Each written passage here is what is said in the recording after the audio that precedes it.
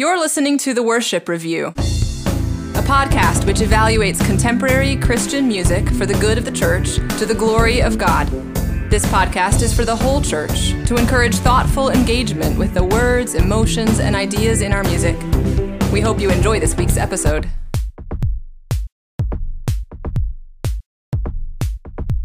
Here we are to podcast, here we are to throw down. Welcome to the Worship Review. I'm your host, Tyler, joined by Colin.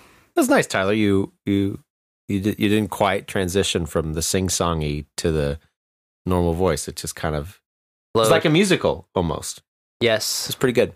I'm Colin. I'm a history professor. That's what I do. Mm-hmm. And what we do on this show is examine the texts of Christian worship music, broadly defined, intentionally broadly defined, because I don't know how we could do this if it were narrowly defined. No. And because somebody has to do it. Someone has to do it. Then surprisingly few people do it, right? Yeah. My goodness. Ostensibly, at least as far as I can tell. Certainly not. Yeah, I think the people who are doing it are working in this industry, and they're not looking at... I don't imagine they are generally looking at things like biblical accuracy, consistency, or anything like that. Is this going to sell? Is this going to sell downloads? Is this going to be played in churches so that we can get licensing fees? I think those are the main. I think if you're a music producer, those are generally the concerns that you are dealing with, and I have no doubt that there are some exceptions. I mean, think about the Ann Wilson song that we did recently, Colin. Yeah. Where it seemed pretty clear to me that she had actually written this song herself. It seemed like she was very sincere about what she was writing, and then even included some Southernisms in it, and things like "Forgive All My Guilty," where it was clear, I think, that she had written this and was concerned with more than just what will sell. Yeah, now and that influenced you. Now you speak like that all the time. I know. I can't stopping. It just all the word categories got mixed up in my brain. You totally changed your PhD thesis, right? And now working on neologisms and novel word formation strategies in American English. That would be a fun PhD, actually. Someone should do it. Someone, not me. We're looking today at Tim Hughes' song, or Tim Hughes's song, depending on how you form possessives in your dialect of English. Here I am to worship. An oldie. But a goldie. Golden oldie, as they say. Here I am to worship. Here I am to bow down. Here I am to say that you're my God.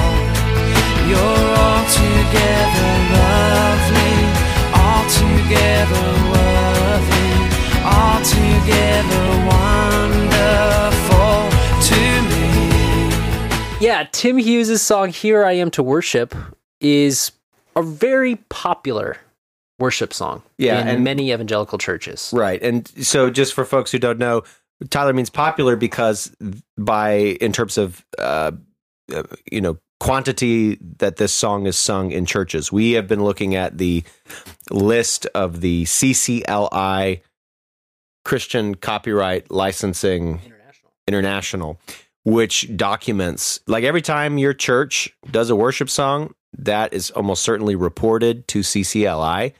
And then there's fees that are paid to the artists that wrote those songs. And then there's a record kept of that song being sung in a church. And so CCLI keeps track of the songs that are being sung in churches in that way. And so, there are songs in the top 100 that are decades old. And this is one of those songs, because this song is decades old at this point, more than one, I think. Here I Am to Worship premiered in 2001. Yeah. So 2 decades old now. Yeah, for sure.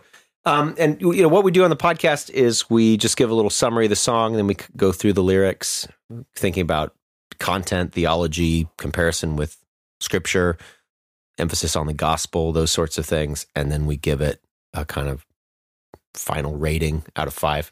You rattle those off in a very conversational way, but these are actually fundamental to what we're doing on the podcast. And I think at some point it would be worthwhile for us to maybe have an introspective episode where we look at what we're doing and why we're doing it, because Sure.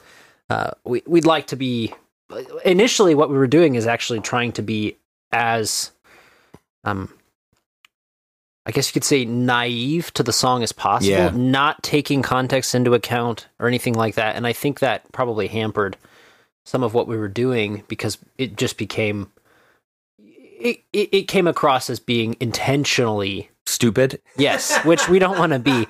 We don't want to be intentionally stupid. And now I'm actually curious, Colin, now that you've brought this up, if we ought to do an episode on what it means for Christian Copyright Licensing International to be using the intellectual property system in this way to continue to collect revenue from churches. I don't even think most people talk about that. I think it's kind of taken as status quo, but what would it look like for churches to be able to sing a song without fear that they would be sued for copyright violations or something if they don't report it? That would be a great thing to tackle on our season recap, I think. It would be a tough conversation too, it would be. But it'd be worthwhile. Step on some toes for sure. Yeah, and not to say I don't think that Christian artists shouldn't get paid or something like that. Of course, I think they should. I'm sure that's what you think. Paid, but you just want everyone to not get paid like we didn't get paid, right? Okay, well, let me say some things about this song, Tyler, I guess, in general. So it's a song with a lot of here I ams. There's a lot of statements about being here and being. And it's also a song in which you get a nice mix of objective statements about God and then how those statements affect a believer. So this is a song about a believer having an encounter with Jesus and kind of experiencing the beauty of Jesus and the majesty of Jesus and contemplating what Jesus did on the cross and what that means, and then sort of reflectively worshiping. So in a sense, it's a very simple song. And as we get into the lyrics, I think we can evaluate how well the song actually, I don't know, does what it claims to be doing. I don't know if I missed anything. No, I think that's good. So it opens, it's called Here I Am to Worship, but it opens in a different way. Light of the world, you step down into darkness. Open my eyes, let me see beauty that made this heart adore you. Hope of a life spent with you. It opens with, light of the world, you stepped down into darkness, opened my eyes, let me see beauty that made this heart adore you, hope of a life spent with you. Yeah, so we got scriptural references right off the bat. I mean, very famous one, Jesus is the light of the world. He says this himself in John 8:12. So, clear euphemism for Jesus that comes right out of Scripture. It would be difficult for anybody who's even basically familiar with Scripture to miss the fact that Jesus is the one that's being talked about, even though Jesus isn't mentioned by name. He's this euphemism for Jesus, this title for Jesus is being used, Jesus, the light of the world. He stepped down into darkness. What is darkness? Is it, I don't know, a dark, sinful world? Is that what that is? It saying Jesus came to the world? Is it saying something about sin? And darkness in many songs is a euphemism for sin. I'm not really sure that we know what the darkness is, but there is a sense of condescension. That is a biblical concept as well. The idea that Jesus condescends, he humbles himself, and becomes a man, becomes the second Adam to die on the cross for our sins. So we got that there too. We got this biblical metaphor and also biblical reality in the idea of eyes being opened. There's not necessarily a discussion of blindness, but just closed eyes, which could be blindness, could just be eyes closed. But this is something we literally see in Scripture, that Jesus brings sight to the blind. But it also is perhaps a way to frame a metaphor for, again, maybe sin, right? The song doesn't give us enough language to say for sure that Tim Hughes is talking about sin here, but somehow his eyes are open. I mean, he gains knowledge. He understands he's a sinner. Maybe he just doesn't know who Jesus is and he finds out. It's very vague, but again, it's not out from left field. This is a biblical idea of having one's eyes opened and being able to see. And then we have, let me see beauty that made this heart adore you. I presume, and maybe you can talk about this in a minute, but that maybe that's a connected sentence. Otherwise, it's just beauty that made this heart adore you with it's an incomplete sentence fragment. So I presume maybe it is that Jesus stepped down into darkness and opened my eyes and let me see beauty that made this heart adore you. Presume this heart is his heart. And we presume that the beauty, I don't know what the beauty is. Again, it's kind of a nice idea. I would like to see more here. Is beauty a euphemism for Jesus himself, or is it the beauty of Jesus that made Tim Hughes' heart adore Jesus? Again, I'm not 100% sure, and maybe you'll clarify when I stop talking. But I'll say one more thing about the last bit of this verse, and then there is the last line of hope of a life spent with you. I don't know. I found this phrase a little bit weird. Hope of a life spent with you. I presume that means this life. Maybe it means forever. Maybe it's like life eternal. In sentiment, it's a nice thought. I'm just not 100% sure what it means. So I guess in essence, Tyler, what I'm going to pitch back to you is there seem to be some strong concepts here and some biblical language here, but I can't, if I really am thinking about it and not just caught up in the emotion of singing it or hearing it sung, I actually am not 100% sure what all of these things mean, apart from a few of the more declarative statements. Can you help me with some of this? I think I can, Colin. Let me start with this light of the world stepping down into darkness. As you have said, this is a scriptural title for Christ, light of the world. And stepping down into darkness reminded me of John 1. And I think that is the best lens in which to interpret this, because we learn in John 1 not just about the Word becoming flesh and dwelling among us, as we saw in verse 14 of John 1, but even at the beginning of John 1, talking about the Word. In the beginning was the Word, and the Word was with God, and the Word was God. He was in the beginning with God. All things were made through him, and without him was not anything made that was made. In him was life, and the life was the light of men. The light shines in the darkness, and the darkness has not overcome it. And I think this is the key to unlocking what this verse is talking about, because not only do we have this creation being spoken of when the songwriter says, beauty that made this heart, but we also have the life shining in the darkness, and the darkness not overcoming it. So I think when we see stepping down into darkness, I don't think we have to wonder too much about what this means. I think this is the unenlightened state of mankind, the unregenerated hearts of men, because I think that's the best lens in which to interpret Christ opening his eyes. He was not yet saved. He was not yet regenerated or justified. Okay, that's a nice thought, and it would then work well with the third line, which is beauty that made this heart adore you, which emphasizes God's work in changing the worshiper's heart. I think that connects great.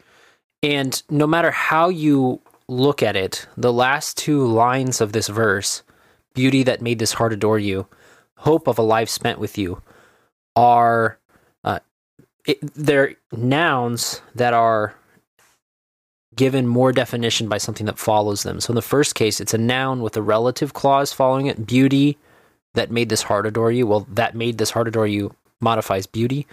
And then hope of a life spent with you, this is a prepositional phrase, modifying hope. So we have beauty and hope, and no matter how you look at it, that last line at the very least is going to stick out, because if we have this verb, let me see, if you use the verb see without an object, it's talking about the capacity for perceiving light with the optic nerve and making sense of it, right? You can have objects following this verb. Let me see a dog, let me see a cat, let me see beauty. That's fine, right? And I think that would make sense. You open my eyes, let me see beauty that made this heart adore you. That makes sense. But then I don't know what to do with the hope. Is that coordinated with beauty, just missing an and to coordinate it? So you let me see beauty and hope? I think possibly. Yeah. Let me see beauty that made this heart adore you. Let me see hope of a life spent with you. Or is this just a disconnected fragment? I don't think the answer to that can be known just by looking at the words. Yeah. Maybe listeners can tell. But at the same time, even as a disconnected fragment, it is not a bad concept, right? A life spent with Christ is a life well spent, and it is a great hope to spend one's life with Jesus. In fact, I think you would say, I would certainly say for my children, that is my hope, that they will live their lives walking with the Lord. Yeah. So it's not the fact that the grammar here is a little bit unclear doesn't create problems, which, to be honest, sometimes it does. Absolutely does. But it might have been nice to have a complete sentence so that we could know exactly. It might enrich this, but it doesn't necessarily make it a terrible thing. Yeah, and unfortunately, the song. Well, maybe not unfortunately. Fortunately for the music, the literal notes of the song, the melody is pretty consistent in when it starts a phrase. But unfortunately for the language, that means that constraint has overridden the need for complete thoughts in the text, because you have space here to say, gave me hope of a life spent with you, or something like just a verb in the past tense, like let or opened, to make sense of the hope. There's room for that, right? Yeah. Beauty that made this heart adore you. Yeah, you got a few extra syllables in there that you can use, right? Yeah, so but they weren't used, and we don't know what to make of that because we don't know the songwriting process. Yep. Okay. Here I am to worship. Here I am to bow down. Here I am to say that you're my God. You're altogether lovely, altogether worthy, altogether wonderful to me. Here I am to worship. Here I am to bow down. Here I am to say that you're my God. You're altogether lovely, altogether worthy, altogether wonderful to me. Because I'm bobbing my head because it's very syncopated. Here I am to say that you're my God. So many different ways. You could do a polka version of this. There's a lot that could happen with this. But here I am, Colin. Okay. What is it about? Yeah. Okay, so here I am. This song says here I am a jillion times. Okay. Is that a problem? I don't think so, because Scripture actually has there are lots of people in Scripture that say here I am. We've got Abraham. He says it in response to God in Genesis 22:1. Jacob says it in response to God in Genesis 31:11. He says it elsewhere in Genesis as well. Moses says it in Exodus 3:4. God calls out to Samuel, and Samuel says, "Here I am, Lord," in 1 Samuel 3:4. Isaiah says it most famously. That's the most famous, I think. I heard the voice of the Lord, and Isaiah says, "Here I am, Lord." That's Isaiah 6:8. This is just a common response in Scripture to God calling out to somebody. So I think that's one thing to note, and it ties well with what Hughes has done in the first verse. God is doing the work in the first verse. God is changing Hughes's heart, or the worshiper's heart, and God is also opening the worshiper's eyes. And so God is doing the work, and then there is a response to God, which is, here I am. And what is the person here to do? They're here to worship and to bow down, to say that God is their God. And then they do say some things that, like they do actually worship. They declare that God is lovely altogether and altogether worthy and wonderful. I'm very curious what you're going to have to say about to me, but because we have talked about that before. These are interesting phrases to say about God. So, I mean, the idea of bowing down, a biblical form of worship for sure, a form of worship that implies great honor towards a superior. It would be done to a king. It certainly would be done to God. But there's also this personal aspect of God being a personal God to the worshiper, and God being lovely. Lovely is we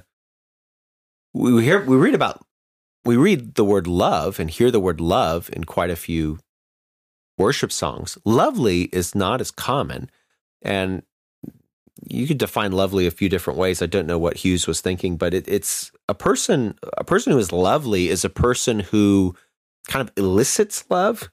They're such a beautiful person, or they're such a person of high esteem or worth that they just demand love, almost like they are a person who just brings love out of others towards them because of their attributes. And so then, in a sense, it sounds like a kind of trite word at first, but if we look at what it means, lovely is actually a nice word to apply to God, if you define it in the way that I have. Obviously, worthy is a pretty self-explanatory term, and then wonderful also is a word that we see in Scripture applied to God. And again, we have to me, and maybe I'll get your thoughts on that, on some of this first, and then I'll have some further thoughts. But Tyler, what do you think? Well, the phrase to me is ambiguous, as we've said before on the show. It can mean two different things. On the one hand, it can mean, in my perception, you are wonderful. You are wonderful to me.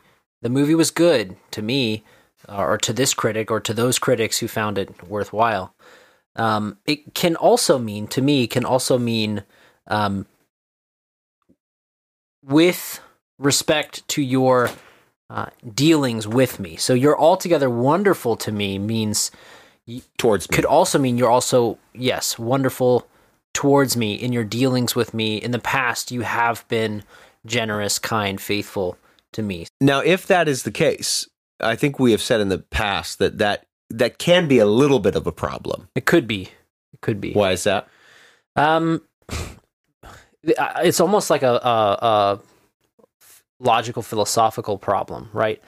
Something can be lovely to me without being actually lovely in reality. Yeah. But conversely, something can be lovely to me and be lovely in reality. So what it does is it kind of emphasizes the subjective interpretation as opposed to objective reality, right? And we want it, when we're talking about God, it's fine. Obviously, we have subjective experiences of God, and that's biblical. We will have individual experiences of God. At the same time, that doesn't ultimately affect who God is objectively. God has objective attributes.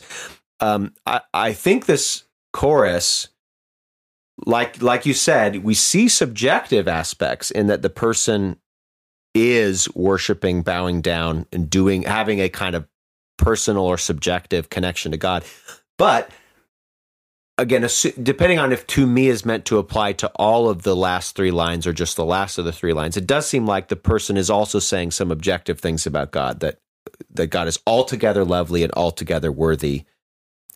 Again, I guess I don't know if altogether wonderful to me, if that to me is meant to kind of retrospectively apply to lovely or worthy, but if it doesn't, then at least lovely and worthy are objective things. And there in the verses, there are objective statements made about God too. So there is a nice mix, right, of objective statements and subjective statements. And I would think in a good worship song, you would definitely need at least some objective statements. You don't want a worship song that's all comments about God, statements about God that have to be mediated by an individual, right? I would think that wouldn't be ideal.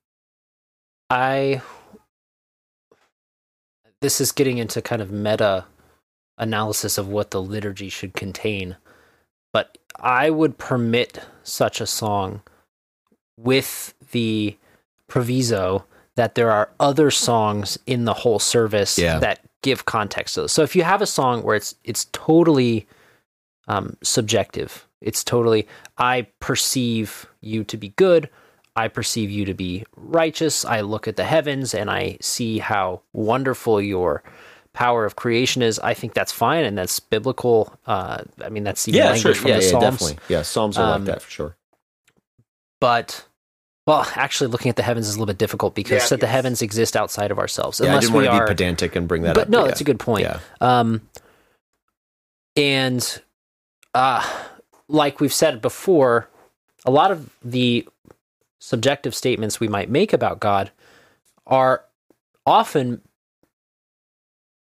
given in response to or in meditation upon some objective action that God has taken in the past, like coming to earth as Christ, and having an earthly ministry here and dying on a cross for our sins, which is recorded in actual real history. So we meditate on that. We can say, you are good, gracious. I perceive you to be loving, and be reminded of those truths. But if we just had those subjective things to say, I would not reject it outright, but I would really need to be scaffolded in a worship service with some objective statements. Okay. Yeah, that makes sense. That would be my take on this. I wonder how to interpret these statements following worship. Here I am to worship, here I am to bow down, here I am to say that you're my God. I'm wondering if these compound on the idea of worship or these expound on the idea of worship. Do these clarify what's meant by worship? Or are these saying, I'm here to worship, and I'm also here to bow down, and I'm also here to say that you're my God? Because I don't take the position that in a worship service there are certain postures and words that must be said by the people. That's not my position.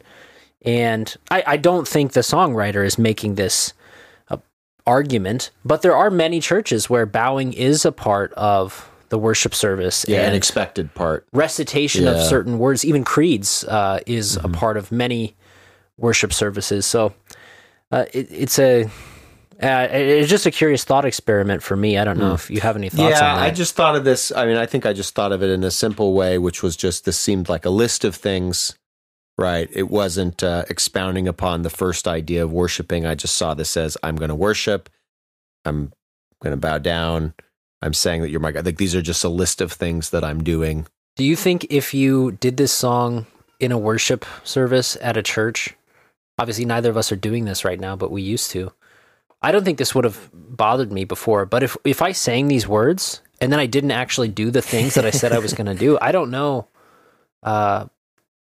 I don't know if I would be comfortable. I'd be like, all right, well, now everyone, we have to bow down and say that he's our God because we just said that we were here to do that. Unless you interpret it in a more abstract sense. Yeah, I'll admit that when I was doing this regularly, leading worship as such, I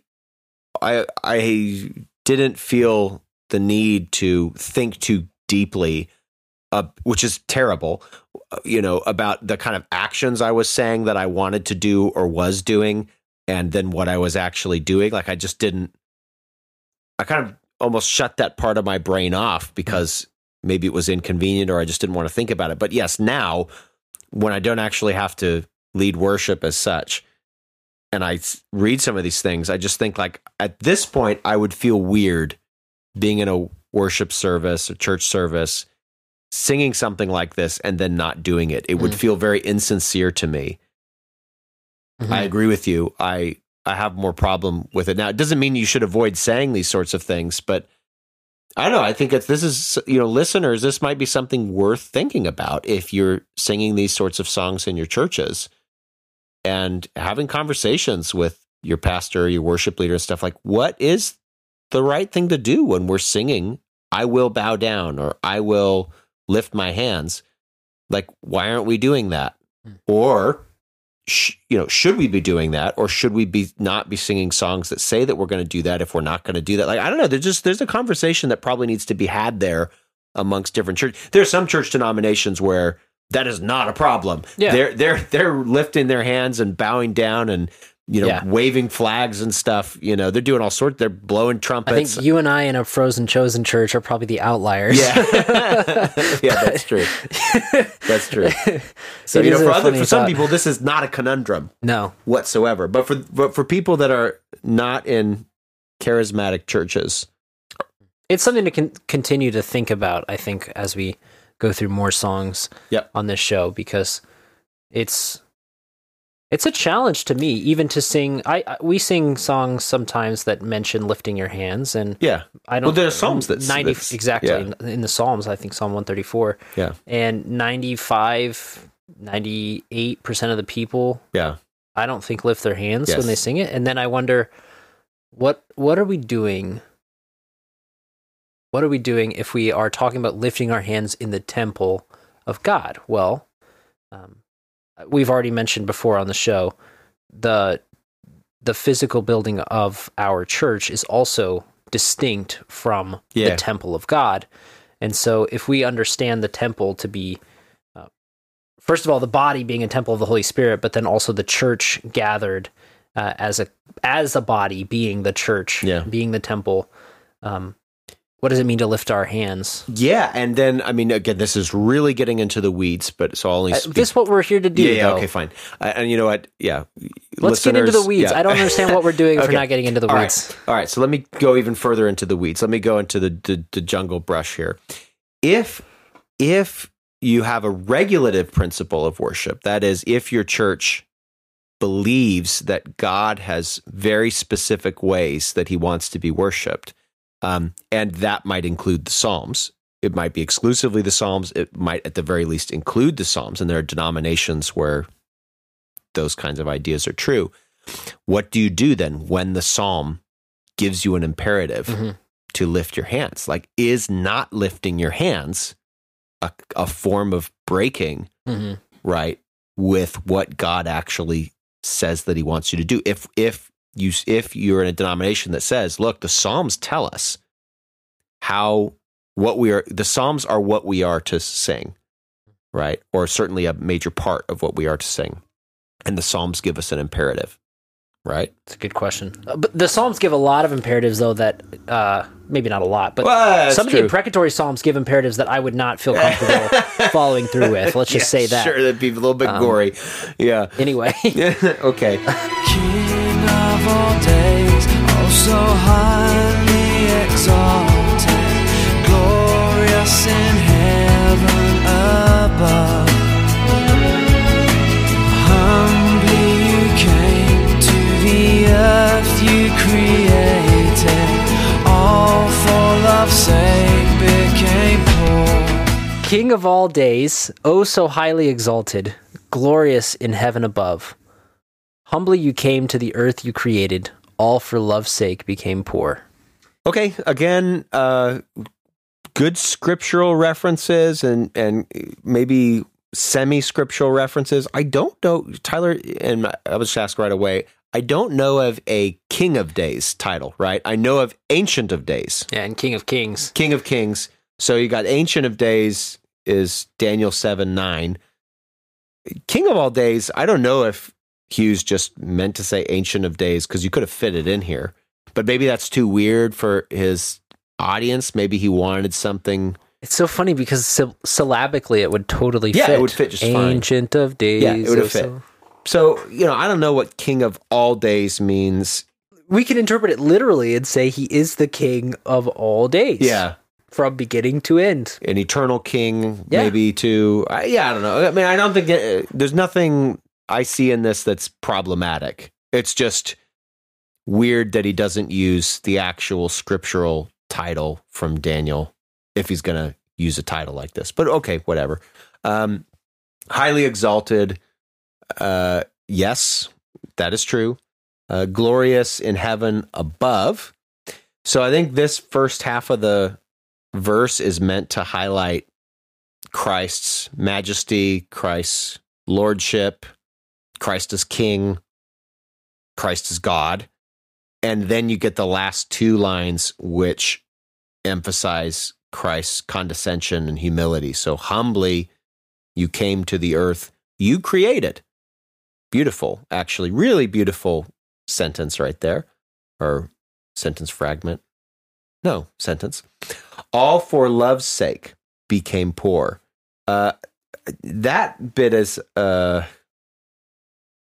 I all for love's sake. Now again, I'm not trying to be dense on purpose, but if I really think about that, love what? Love in general, the love of a particular person, for the love of Jesus himself, for Jesus's love for the Father, for love of an object. So what does love's sake mean? I don't know.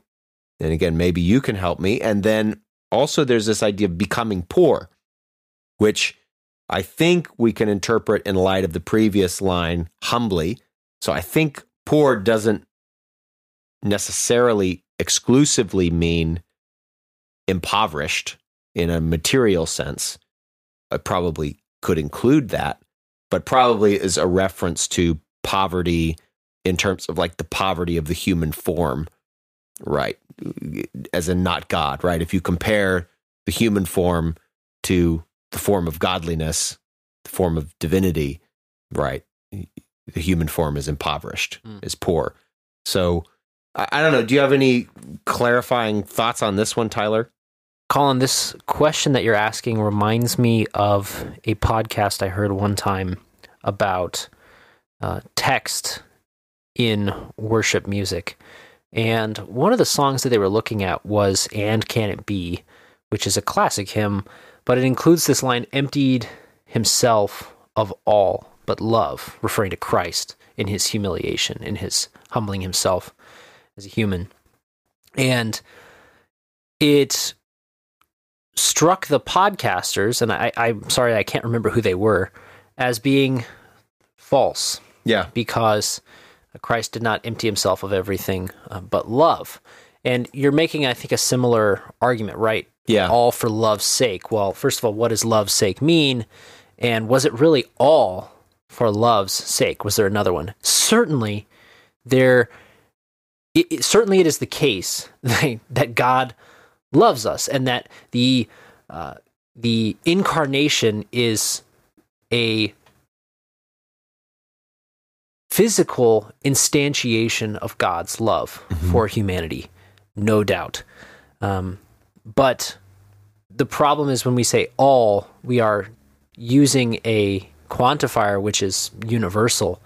And I think most Christians would say, reasonably, that the incarnation was also about more than simply God's love for mankind. That is certainly part of it, but more than that.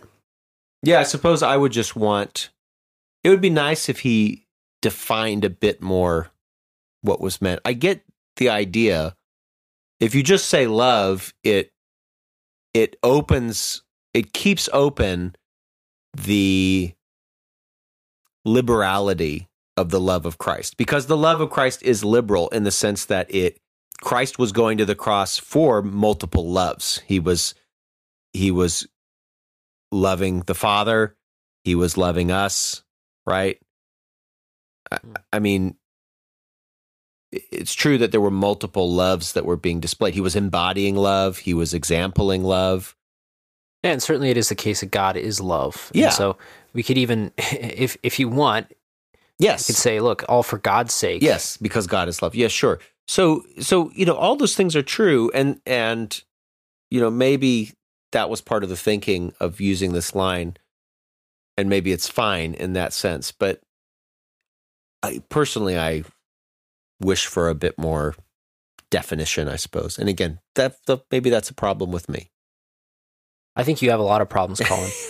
There's one other thing I didn't bring up during the chorus that I wanted to talk about, this adjective worthy. You mentioned the interesting adjective lovely. As I would read lovely as someone who has this kind of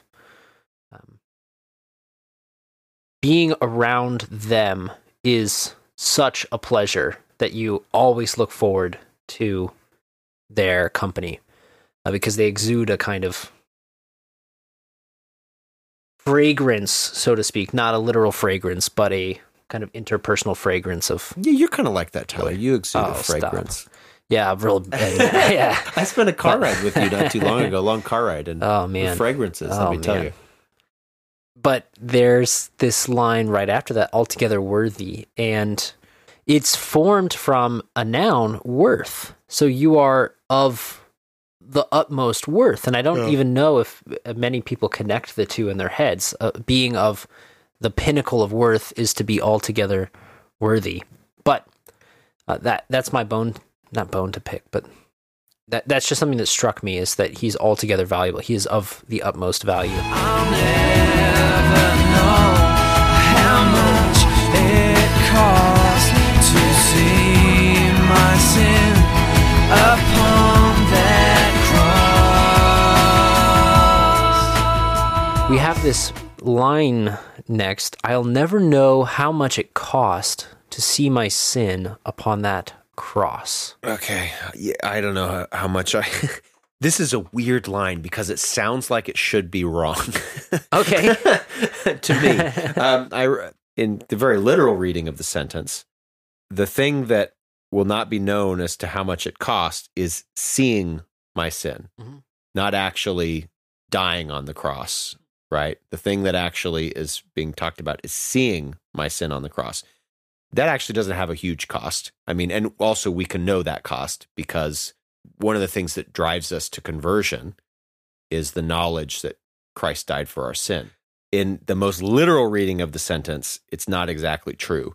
But I think what is meant by the sentence is we cannot know what Christ must have experienced to die for our sin. We cannot know the cost that Christ bore to die from our sin, die for our sin, because we did not condescend from heaven, become a man, endure the pain of the cross, and endure the full wrath of God for sin. Like, we don't have to know what that feels like because Christ took it. And then in that sense, the statement is true because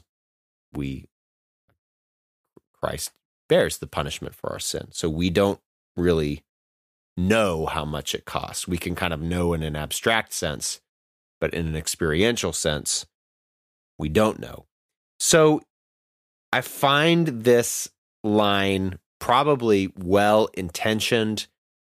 In a very pedantic sense, it's not quite accurate. If we just kind of suspend criticism, then it's kind of a nice sentiment, I think.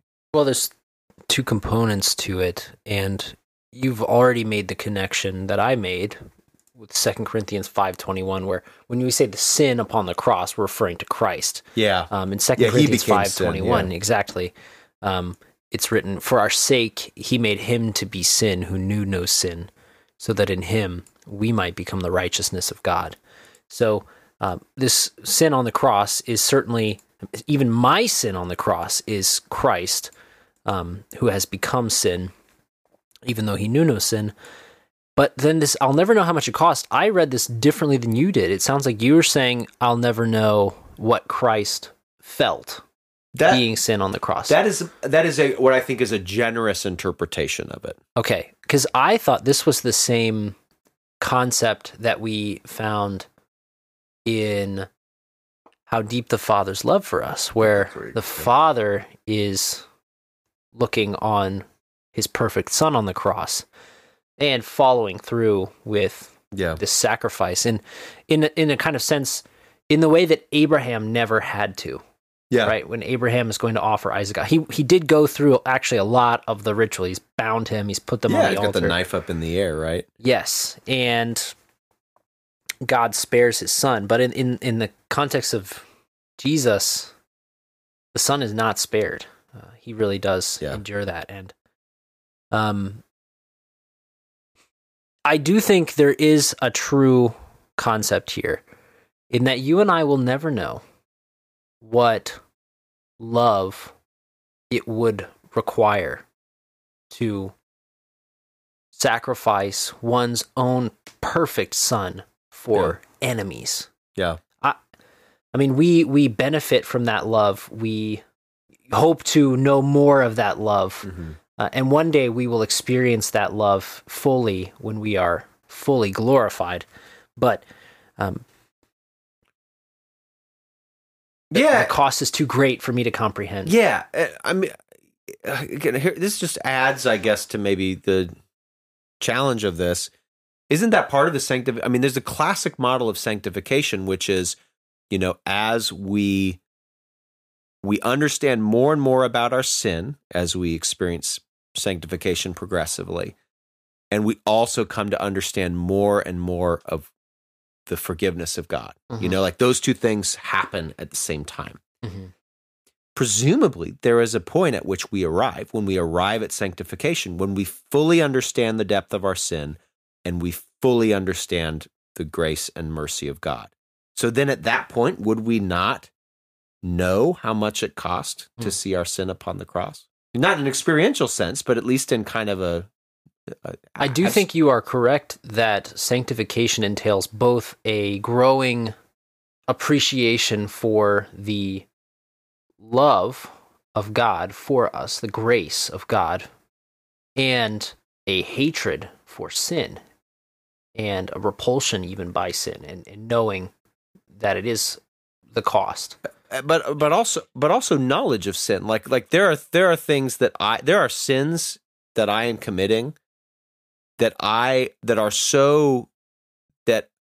not sanctified enough to even see. You know what I'm saying? Like I still blinded to those sins in some respects. Yeah. Yeah. So and I think we would say we see more sin in ourselves now than we did 5 years ago. Yes, and that's part of sanctification. Right. But the asymptote that we're approaching, so to speak, the limit as we approach infinity, I still don't think is the knowledge that God has of what it costs, because we did not, even in eternity, even in glory, when we are fully not just sanctified but glorified, will we have knowledge that God has of giving up his only begotten Son? Sure. No. We won't have God's knowledge because we won't be God.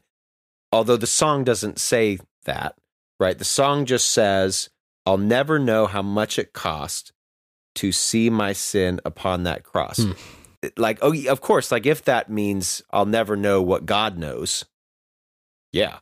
But it just says I will not know how much it costs. I mean, you can know that without knowing what God knows, right? You won't know it, like I said, you won't know it experientially. You won't know it from God's perspective because we won't be God. But listeners listening to this are like, well, they're toying with, we're really toying with blasphemy. We're just, these are thought experiments, right?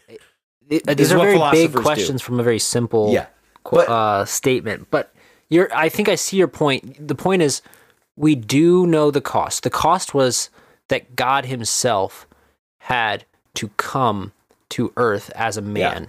And we already have to grasp some of that knowledge, even to be Christians. Mm-hmm. Like we have to know we have to at least taste that knowledge. Mm-hmm.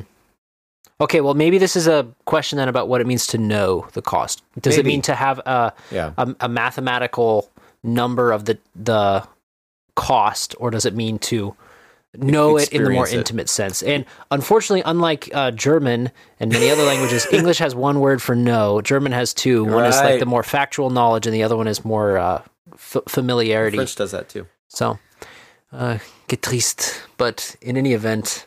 Okay, well... this is a short line with a lot to ask. So, I mean, I'll just end it by saying, so for all of these reasons, I think it would... Maybe this could have been put differently. I guess. But I do appreciate the thoughts that it generates. That actually is helpful.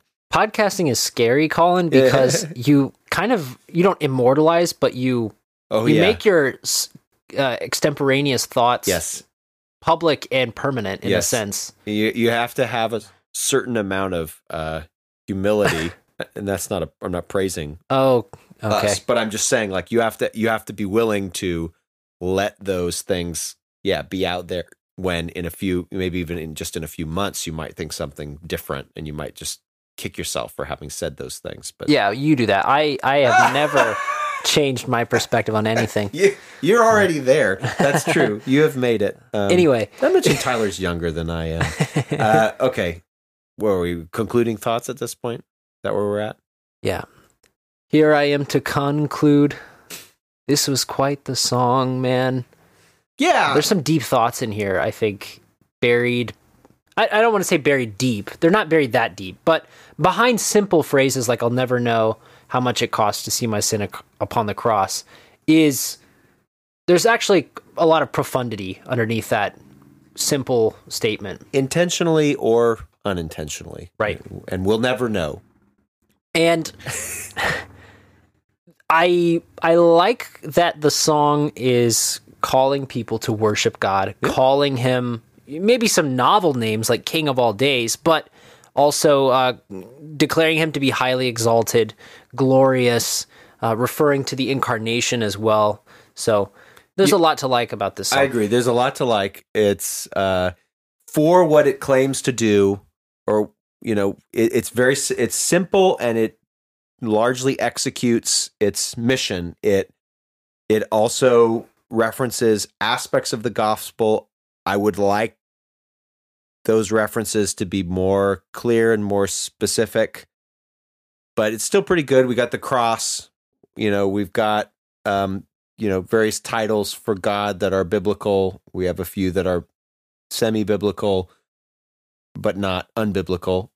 We have euphemisms for changed hearts and changed, of regeneration. We have euphemisms for regeneration, like changed hearts and opened eyes. Again, I think a little bit, there would be places where the language could be more concrete, which would help, and more clear, which would help. But for what it doesn't take too much work to unlock what's in the song. And then there's obviously stuff in the song that's more deeper. I do think that bridge needs to be better, and that for me does factor into the rating in the end. Okay. What did you give it? I gave it, this is inside baseball, I gave the song 3 out of 5 JDs. And this is very inside baseball. A lawyer? No. I had a friend. I have a friend, his name is JD, and he is a worship leader. And as I was listening to this song, you keep hearing Tim Hughes just kind of go up into the high harmony, and just kind of he doesn't quite stick to the melody often. And I have my friend JD, when he leads worship, he gets excited and he just can't help himself sometimes, and he just starts, even though we're supposed to be tracking him with the melody, he would sing these harmonies, and it was always done out of exuberance and enthusiasm for what he was singing, and it was so wonderful. And my wife and I both always really appreciated it. And it was just, as I heard this Tim Hughes, who's British, singing in a British accent, singing these high harmonies, I just thought of my friend, and it just really warmed my heart, and reminded me of just the joy that it was to be led by him in worship. And so anyway, I'll honor him by giving the song 3 out of 5 JDs.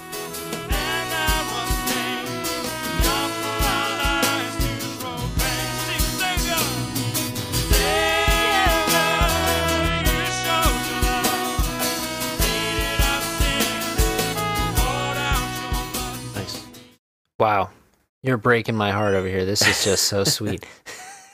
That's cool. I like to see that in. I like to see people who are kind of blissfully unaware of themselves in a healthy way while leading the music. Because if it feels too much like they're concerned with their image or their sound or anything like that, then it just becomes like a kind of a self-absorbed performance. And if it's just praise offered sincerely, I think that's good. No, and JD is such a good musician that he he could pull it off. I mean, it was effortless for him to do that, and it was just this unique thing about him that was really special. Nice. And I presume he's still leading worship somewhere. Yeah. What about you, Tyler? What'd you rate the song? I'm going to give it 4 out of 5 synthetic strings, because this song makes heavy use of violins, violas that are, I think, pretty clearly synthetic. If I'm wrong, then they are maybe badly recorded, or just extremely robotic humans playing the violins. But